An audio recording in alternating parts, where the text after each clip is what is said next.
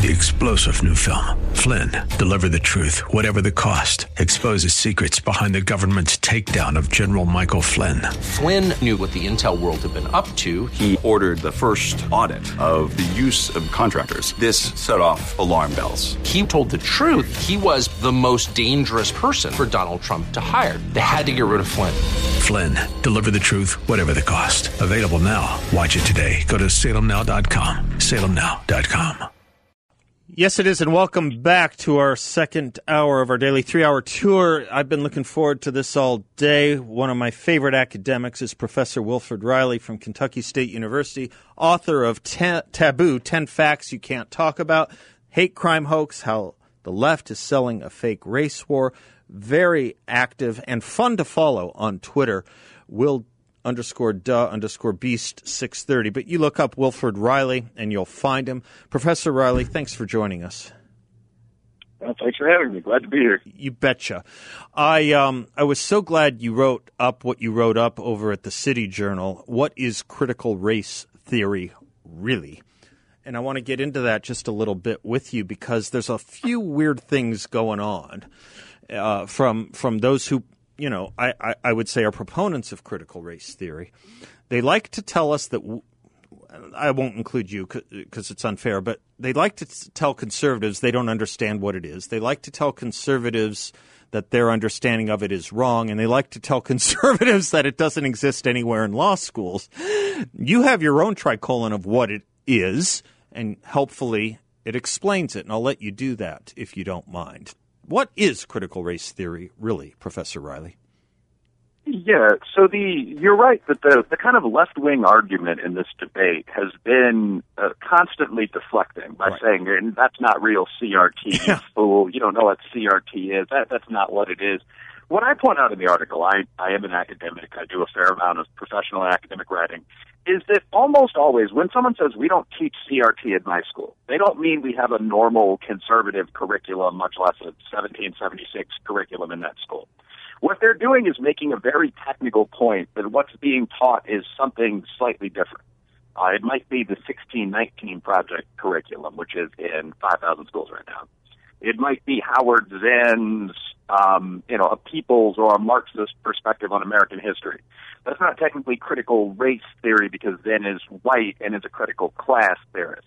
It might be what's called value of whiteness theory. It might be something that's very technically different from old school CRT, and that's the argument that's being made. But my point in the piece, which is I think a short, funny article, but it's just all these things are the same. It's pointless to say, no, we're not teaching critical race theory, we're teaching critical communist theory. Mm-hmm. That's not what parents are marching to discuss. Right. It's a good point. It's a really good point. And the other thing you often hear is, well, it's just confined to law schools, which is a very weird argument, as if things that are taught in law schools don't end up in the elementary schools. It seems to me everything from Brown versus Board of Education on down does filter into our elementary schools. But even the proponents of critical race theory in the law schools, I was privileged enough, or had to suffer through, however you want to put it, a lot of lectures by Derek Bell back in the day. And I remember very well, by the way, his lecture on Brown versus Board of Education. He doesn't think it was about race. He doesn't think it was about America overcoming discrimination and separate but equal. His view was that it was simply a message to the Soviet Union that we're more equal than you guys, which I've never heard any Supreme Court justice ever say. But that's the kind of thinking that has gotten into our elementary and secondary schools, hasn't it? I mean, part of it is that everything that has been done has to be viewed through a lens that it isn't really what you thought it was. It's about the subtext, not the text, and the subtext is what we tell you it is. Yeah, I mean, so again, this gets back to sort of the starting point. Like critical race theory, and you're correct if you went through a legal education. I mean, critical race theory began as critical legal theory in the elite law school. Mm-hmm. I mean, if you're talking about Crenshaw and Delgado and Derek Bell, I mean, the guy who wrote Faces at the Bottom of the Well, Claire Dalton, seems to have some deep personal issues with the white man in the country, but an interesting writer. But I mean, those ideas obviously spread beyond the law schools. just like I teach political science, but I wrote a book called Taboo that quite a few people have read that's now cited in, for example, conservative media, and it's taught in a few schools. So it wouldn't make sense to say, well, you can't criticize Riley for being active in right-wing political commentary. That guy's clearly just a sociologist. I mean, it's the same sort of thing. I mean, Derek Bell frequently speaks in schools. Ibram Kendi frequently speaks in schools. But I think what I say in the article is that rather, for the parents, especially the moms out there, rather than getting caught up in these semantic debates with people who might be lawyers, there really are three things that you're looking for when you look at the language that you're seeing in your schools and so on. The first is the claim that the country itself, not people, or not the country in 1930, but the country itself now is overwhelmingly racist and evil. So that is classic Delgado and Derek Bell stuff, right? That the institutions themselves, racism is everywhere, it's eternal, all whites are racist. These are all quotes, by the way. So anything like this, why did the Supreme Court give black Americans full rights 70 years ago? Well, they wanted to show up they're Russians. It's all racist. Yeah. They take that back at any time. Yeah. You know, now, is that just complete crack pottery? Sure, but that's point one. Point two is that you can find evidence of this racism anytime there's a gap in performance between two groups. Oh, yes. And this one I think may be the most important. And to a certain extent, the far-right, alt-right kind of made this easier for the left to argue by openly saying, well, we think these gaps are caused by genetics. So the response became, when Kendi and D'Angelo and so on started writing, unless you're a genetic racist, every time you see a gap, you have to recognize that it's caused by racism. And every guy out there who's ever studied for a test or coached some football or something just sighs every time this is said. I mean, there's obviously a third variable, training. Do Southern white kids or black kids study for the test as much as Asian kids? Of course not. But anyway, that's on the verge of being unsayable now, so that's point two. Anytime you see a gap, it's racism, which, again, is not to ramble, but it's completely meaningless. Like, African Americans are the least vaccinated group in the country, followed by white Republicans. Does that mean that there's some system out there that hates both of them, or do both of them just tend to be healthy and not that interested in the vaccine? Who knows? Anyway, but that's smart. I got to pause on that. Kudos. That's well done. Thank you, Professor. Go ahead. Yeah.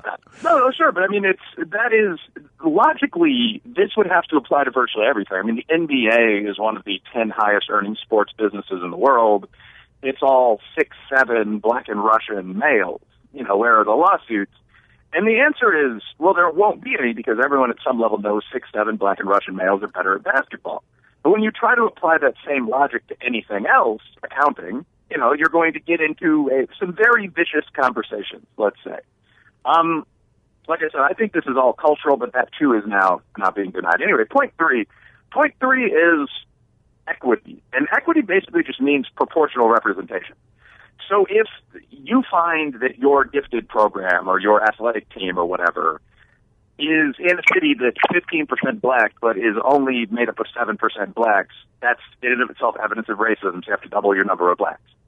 Those are the 3 points. The system itself is racist. You can see this because of gaps, and the solution is equity.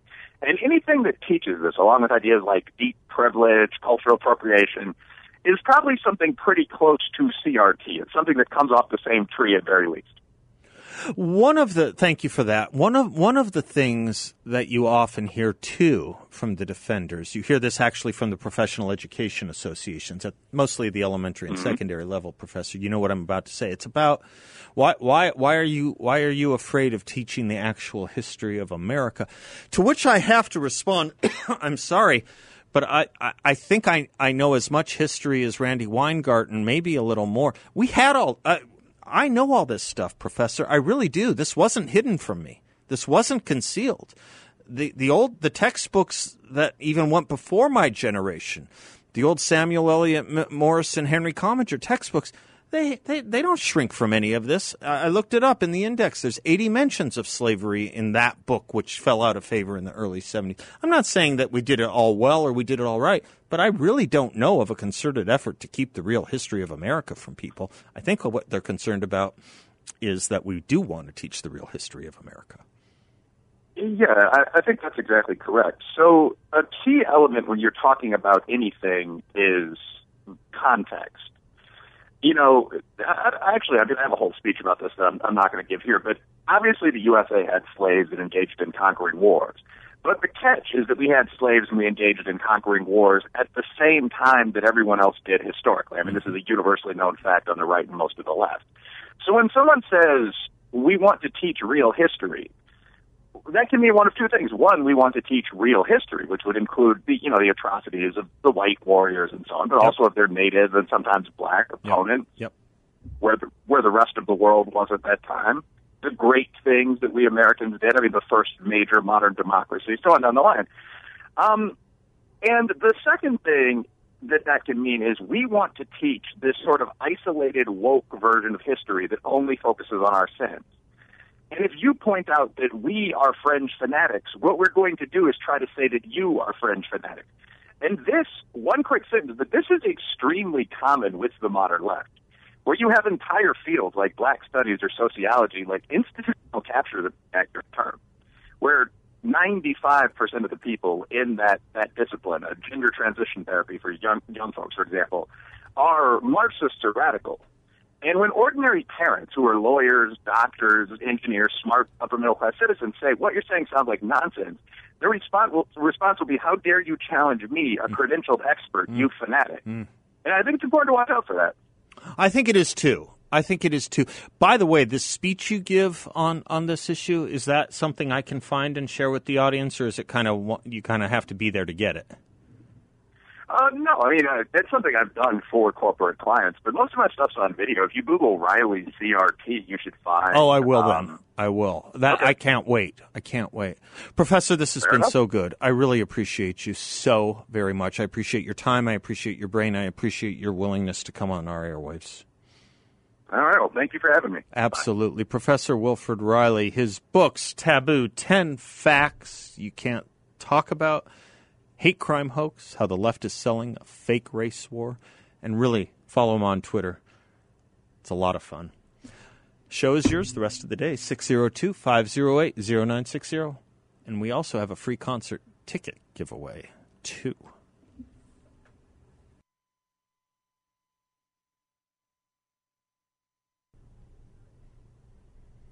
Welcome back to the Seth Leibsohn Show, 602-508-0960. Thank you all on hold for waiting. There's room for more. We're going to you now. Tammy, thanks for your patience. Appreciate it.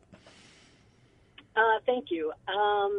What Rob was talking about struck a chord with me in terms of responsibilities of citizenship. Yep. And really has been something that there's a little different twist I see. Like, I don't disagree with the responsibilities. I think there's also an opportunity, and I have some frustration with our conservative elected leaders right now. We see, I'm going to say, millions of lemons that are people coming across the border, right and left, and we're just complaining about it, and we're not taking any opportunity to do anything positive about that news. I don't know that there's a whole lot of positive, but I think it would be fair to kind of stay as a whole or do something, and it's the next step of this that I don't know what that something is to say, we really feel badly for you. You've been taken advantage of. You're not in a good situation, perhaps, in whatever country you're coming from. But we're not all entirely happy you're here because we fear that you're not going to take the responsibilities of being here, not necessarily citizenship, of being here and contributing to our society, and the responsibilities of things like getting a job, paying your bills, understanding our ethnic and moral heritage, understanding the history of this country, along with the history of the state you happen to land in. And I really think we could, instead of just complaining that there's the Democrats going and getting, a couple million new voters, let's tell the other side of the story. And the other side of the story is what you suggested our concerns really are, is that we are importing millions with no ability to assimilate them or no interest in assimilating them, if I read you right? Yes, yeah. And letting the next year and a half or the next 3 years between elections go with nothing other than our basic whining about it. Well, I think there's a lot in what you just said, and it gets us maybe to the same end point. The end point being that when immigrants came to America legally, we inculcated them into assimilation through mostly our schools. I mean, it was mostly the work of our schools. When you think about immigrants or immigrant families you may have known that are, I don't know, they may be in their 60s or 70s or younger, often their parents didn't have the wherewithal to even speak English. Their children got it in the school, though. The children, right? And maybe they ended up bi or tri or multilingual. But they got English in the schools. They got American history in the schools. What those legal immigrants understood was that America was where they could be free. That's what those legal immigrants understood in years past. America is where we can be free, and I will send my child to the schools that teach what freedom is and how to be free. Right? That's right. So the end point I'm driving at here, and I don't mean to just echo myself over and over again, is where do those immigrants, legal or illegal, get it now? But it's a much more, but there's a much bigger and important question attendant to that, Tammy, or one that's equally hard to grapple with. And it's, where do Americans who are born here go to get it? Because they also used to get it in their schools. Today, this should be the statistic everyone takes away from this conversation. Today, 50% of our high school seniors graduate high school with an F in American history.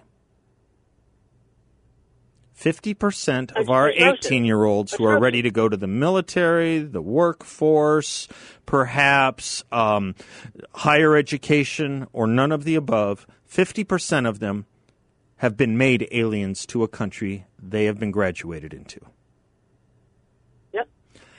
And but we I also, will, so yes, my concern about illegal immigrants is certainly care and love for this country, certainly. It's a little bit secondary for me on my, if I'm being honest about my cares about and concerns about illegal immigration. I'm a little bit more concerned about resources. I'm a little bit more concerned about crime. I'm a little bit more concerned about drugs. I'm a little bit more concerned about trafficking. But you're right to point out that we have this big other problem here. But you know what? From my perspective, honestly, that's a problem that affects both Americans and people coming to America, legal or illegal. And I am right. Do you disagree? I do not disagree. And so, what we Americans who are born here may have, parents have options in some states: homeschooling, virtual, charter, you name it, private sometimes. That can help. But it's not the vast majority by any stretch. We're talking, maybe 10% of our students here at best when it comes to homeschooling at best, and probably closer to half of that, 5%. It's a real serious problem because you see what the progressives have done here. Having taken over the schools and the curriculum, they are also teaching nothing wrong with illegal immigration. We have a really big problem in our hand. Closing the border should be the least of it. That should be the easiest thing to do. We've done it before. We know how to do it. We know how to have an immigration policy. We know how to close the border if we want to. The problem beyond that, I think, still remains. And don't forget how many millions are here already, right? I mean, we have some really big issues, Tammy. You've put your finger on a very, very pregnant one. But the child of that pregnancy, the child of that pregnant issue affects everyone. And it affects everyone born here and not born here in a way that if we don't arrest it is going to mean there's no more here. I hope that made sense. We'll be right back.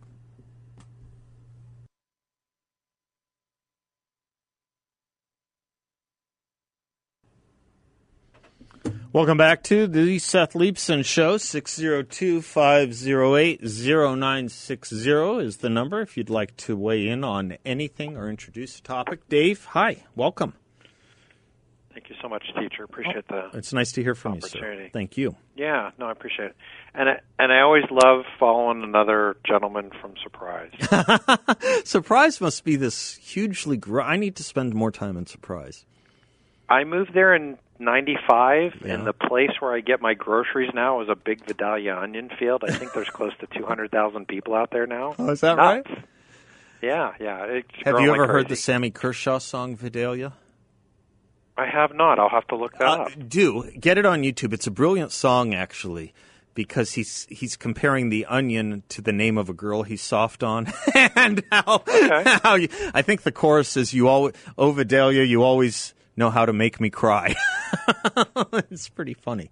Anyway, I wonder if that would be a good spot for Bill to play something. I bet break. it would. We'll do that. We'll put Right? we'll That'd be do great. some Kershaw Vidalia in honor of our Surprise listeners. You bet. You bet. Perfect. Bill, maybe we go out. Well, with again, Vidalia. Go ahead, sir. I love the earlier conversations. I feel much the way as it's Rob from Surprise, right? Yes. It is a duty to be a citizen, and unfortunately, what I see, and I think you know some of my backstory. I was, trying to help the Republican Party, and I think they're pretty weak on messaging in general, and it's been that way for decades. But, I agree with everything you've said. Trying to ignite the forces, doing Trump flag rallies every week, registering people to vote, calling into Dr. Gorka, giving him stats and telling him what kind of progress I thought we were making in the state. But at the end of the day, I think because the leftist media and establishment class has just run amok, I don't even see, if you go back to old school times, 3% of the population standing up to fight tyranny. I don't think I see 1%, Seth. And it scares me, teacher. It just really does. Talk to me a little bit more about that. I know that 3% number. I know people argue over it, but your point is well taken. Because what I have seen a little bit, and it may be different from your perspective, but what I have seen is when we stand up, they'll do on the other side everything they can to intimidate us. Everything. And this has been going on for a while. So I was supposed to evidently shed tears over some tweet by a school board member that I was shown describing the harassment she had been taking for about a year or so. And she listed some things that were unpleasant and probably something I would have, if all true, told people not to do. It was she was subject to some unpleasant criticism. Okay? Welcome to the party, pal. When's the last time a liberal on a college campus needed security? When's the last time a liberal or a leftist invited to speak at a college campus needed security? When's the last time a conservative invited to a campus, even with security, was threatened and had to cancel the speech? Almost every time. Almost every time. And I'm not justifying the Me Tooism. I'm justifying the lachrymose feeling that we on the right are supposed to take responsibility for after being shown again and again and again that our ideas are subject to a violent response. Our ideas are subject to a violent response. Or to quote the Speaker of the House, people will do what people will do. So I think what's going on now when you see the parents doing, I think, things that you would have agreed with or encouraged, showing up at school board meetings and having their say, they engage in an effort of intimidation.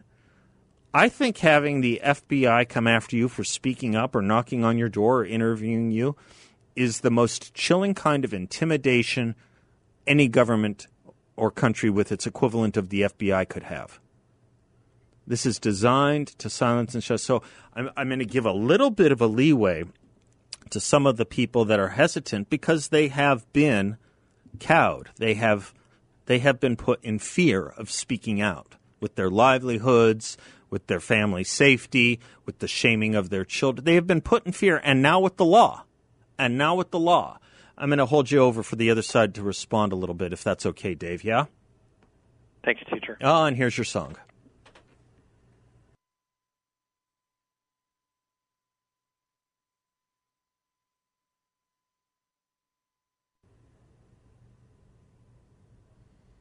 Welcome back to the Seth Leibsohn Show, 602-508-0960. We're talking to Dave in Surprise. Dave, thanks for your patience. I said a mouthful. You feel free to respond however you like. Yeah, I appreciate you holding me over, teacher. You bet. I do agree with what you're saying, that people are intimidated, and I think one of the bigger issues is the general population is fairly comfortable. Yep. Apathy runs wide and deep. Yep. If we were in a different country where people had to struggle to eat every day, I think it would be a different reaction to the freedoms they're taking away from us. But if you do get to the bottom level, I mean, and we talked about this when the first impeachment came up, it's the radicals. I think it's probably one person out of 8 that has the megaphone to speak for the left, to speak for the liberals. Mm-hmm. But they've now come after their own. You saw what they did to Senator Sinema. Yep. The Republicans were easy. The GOP rolls over every time. They don't need to worry about shouting us down. But when someone has a conscience that is in their party, they come for them last. But they are the least tolerant of any of the people on the face of the earth. They threw Joe Lieberman out of the party. Remember how the apparatus ran another Democrat against him, and he had to run as an independent? This was the former vice presidential nominee of the Democratic Party, by the way. Yeah, right. And what did they do to the former comedian senator in Minnesota? Because he wasn't a strong leftist either. Oh, Franken. Yeah, Franken. Yes. I thought he was fairly reasonable, too. I mean, they've cut themselves, and again, I don't think it's the whole Democrat Party, but they'll be happy to be led to power by the AOCs and the squad, because it's unmitigated power is what that side of the equation fights for. Republicans, conservatives, I'll say, not Republicans, conservatives fight to give people freedom, and I think people that are progressive fight to give the state power over people. Nice construction. Yeah, thank you, sir. I think that's. I think it's a movement that cares either about individual rights versus a movement that cares about group and state rights, not states' rights. The state right, the right of the government, the right of the power, and as far as not enough standing up goes, because we do have to deal with that. It's eminently true, whether they're intimidated or whether they go along, get along, or whether they don't think the problems will come to them. It is interesting. I don't know if this has been true of your interactions. It's been true of mine. It is interesting that people who before were beyond it all or thought they were beyond it all are finding that they're not. They're finding that they're coming after their kids now at the private schools. They're coming for them in every piece of messaging they get.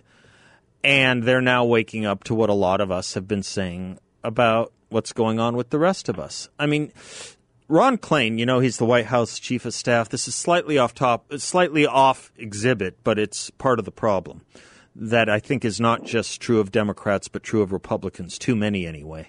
Ron Klain, the White House chief of staff, talking about the issues of inflation.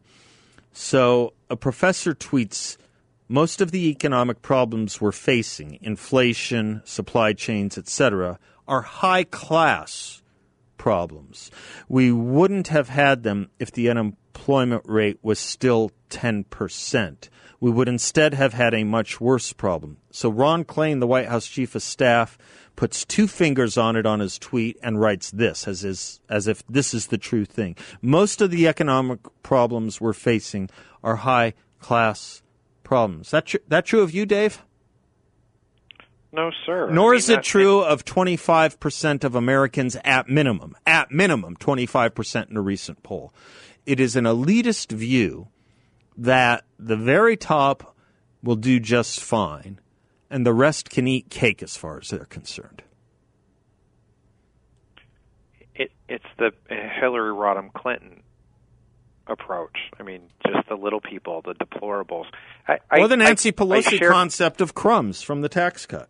Crumbs. Well, when that money was less, when that money was less than what Donald Trump gave them in tax rebates or tax reductions, it's like on average about $1,200. That's what Nancy Pelosi called crumbs.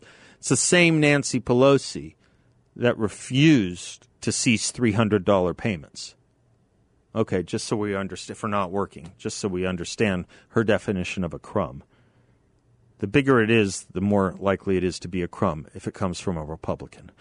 Anyway, my point is there's a lot of elitism, but there's no safe space in America from Marxism. And whether you're an elite Democrat or an elite Republican, that's who they'll go after first. And if you think they're not coming after you, they are. And they're starting with the most vulnerable, your children. I don't know where we go from here, Dave, as far as the point. But I would love to see the FBI try to arrest thousands and thousands of parents for exercising their constitutional right. I'd like to see it happen.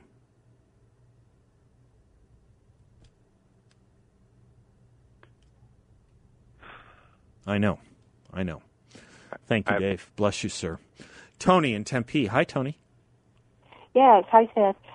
Regarding this topic, obviously the schools are way out of line. They should be completely voted out. But, there's usually plenty of blame to go around. And, of course, the left is going to pick it up and criticize and send the FBI out and all of that. The problem is most parents in general are deathly afraid of even speaking in public at these meetings. Number one, we are not in general orators. And but also you don't want to be shamed or criticized, especially if you have if you have a job where people can know who you are, and that's absolutely, I get it. But the thing is, and I'm like this, a lot of times, I'm brave, I'll go out there and do it, but a lot of times I don't even speak. Like in my marriage, I'm so mad about it, but I don't even speak because I know I'll blow up. Okay? Yeah. So we do need to try, and I've got a way that maybe we can do this a little bit better because we get so passionate, so angry, even so hateful. But we must be respectful when we approach these people or we lose the battle. So how do you do that? Well, first of all, and this is for people who know the Bible and are biblical a little bit, so pardon me while I go off on a tangent, but this has helped me a little bit. First of all... Let it not be said of this radio show that a biblical verse is a tangent. Okay. Well, I mean, it's I understand that, okay. And I know you're good with it, but you may... Let me do this, Tony. I do have to take the commercial break. Can you hold as well, and I'll bring you right back? Yes, sir. I appreciate you. Thank you for laughing with me, too. 602-508-0960. We'll be right back. Welcome back to the Seth Leibsohn Show. Tony in Tempe, thank you for your patience in waiting. Okay, sure. So we must make our objections before these people respectfully. So how do we do it? Okay, first of all, we need to realize that we are not fighting against flesh and blood. We are fighting against spiritual powers in very high places, rulers of the darkness, great wickedness. These people are just deluded. Their light is darkness, and they're puppets of this incredibly powerful force, and it's really going crazy in these last days. Very, very frightening. So how do we do it? How do we stay composed? Remember, what did Christ say on the cross when they were attacking him and just all the filth and the crap that he had to put up with? God, the Son of God, a perfect God-man, how did he do that? He said, forgive them. They know not what they do. Now, think about it for a minute. They did know what they were doing. These people that we're fighting right now, they know exactly what they're doing, and they're trying to take control. They like socialism, blah, blah, blah, blah, just like all of those people at that time at the crucifixion. But in another sense, they didn't know what they were doing. Because that's what he said, right? They know not what they do. So if we look at these people, and first of all, we realize it's spiritual power, so we better fight it the way God says to fight it. And that's not the way an army or most lost people would fight it, with anger and bullets and all of that sort of thing. So we have to have a good heart. And for me, that has softened my heart in a lot of situations. I almost pity these people. And if I behave correctly towards them and my heart is right towards them, I hope they will come around. I hope they will see the light. Then I can relax a little bit more, and I don't have to be so horribly passionate. So forgive them, they know not what they do, and then go about your business. Be as forceful as you need to be. Say the truth. Don't sugarcoat it, because, in those scriptures, they called their enemies dogs and whited sepulchres and dead man's bones, and, but I think it was done. Do you know what I'm saying? I do. And there's a lot in what you said, and I'll just say this. Thank you for the call, first of all, and feel free to call back anytime. You're always welcome to offer scripture here.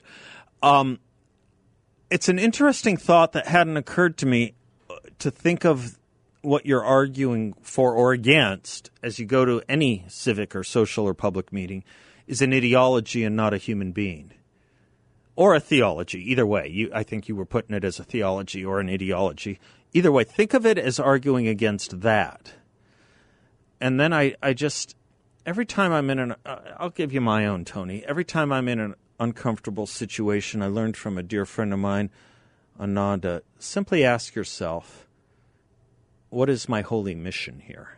You ask yourself that question, it really kind of changes your perspective. Or go with Mother Teresa. Make of yourself, for God, a pleasant habitat in which to dwell.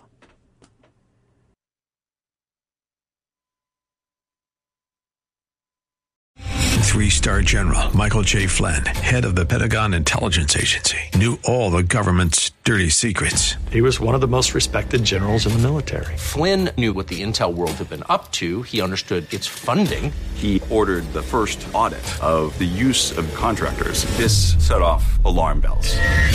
The explosive new documentary, Flynn, Deliver the Truth, Whatever the Cost, uncovers the facts behind this scandal. Flynn told the truth. He was the most dangerous person for Donald Trump to hire. I find out the worst enemy that I'm going to face in my life is right here in America. They took my assessment and they wanted me to change it. And I was like, I'm not changing it. They had to get rid of Flynn.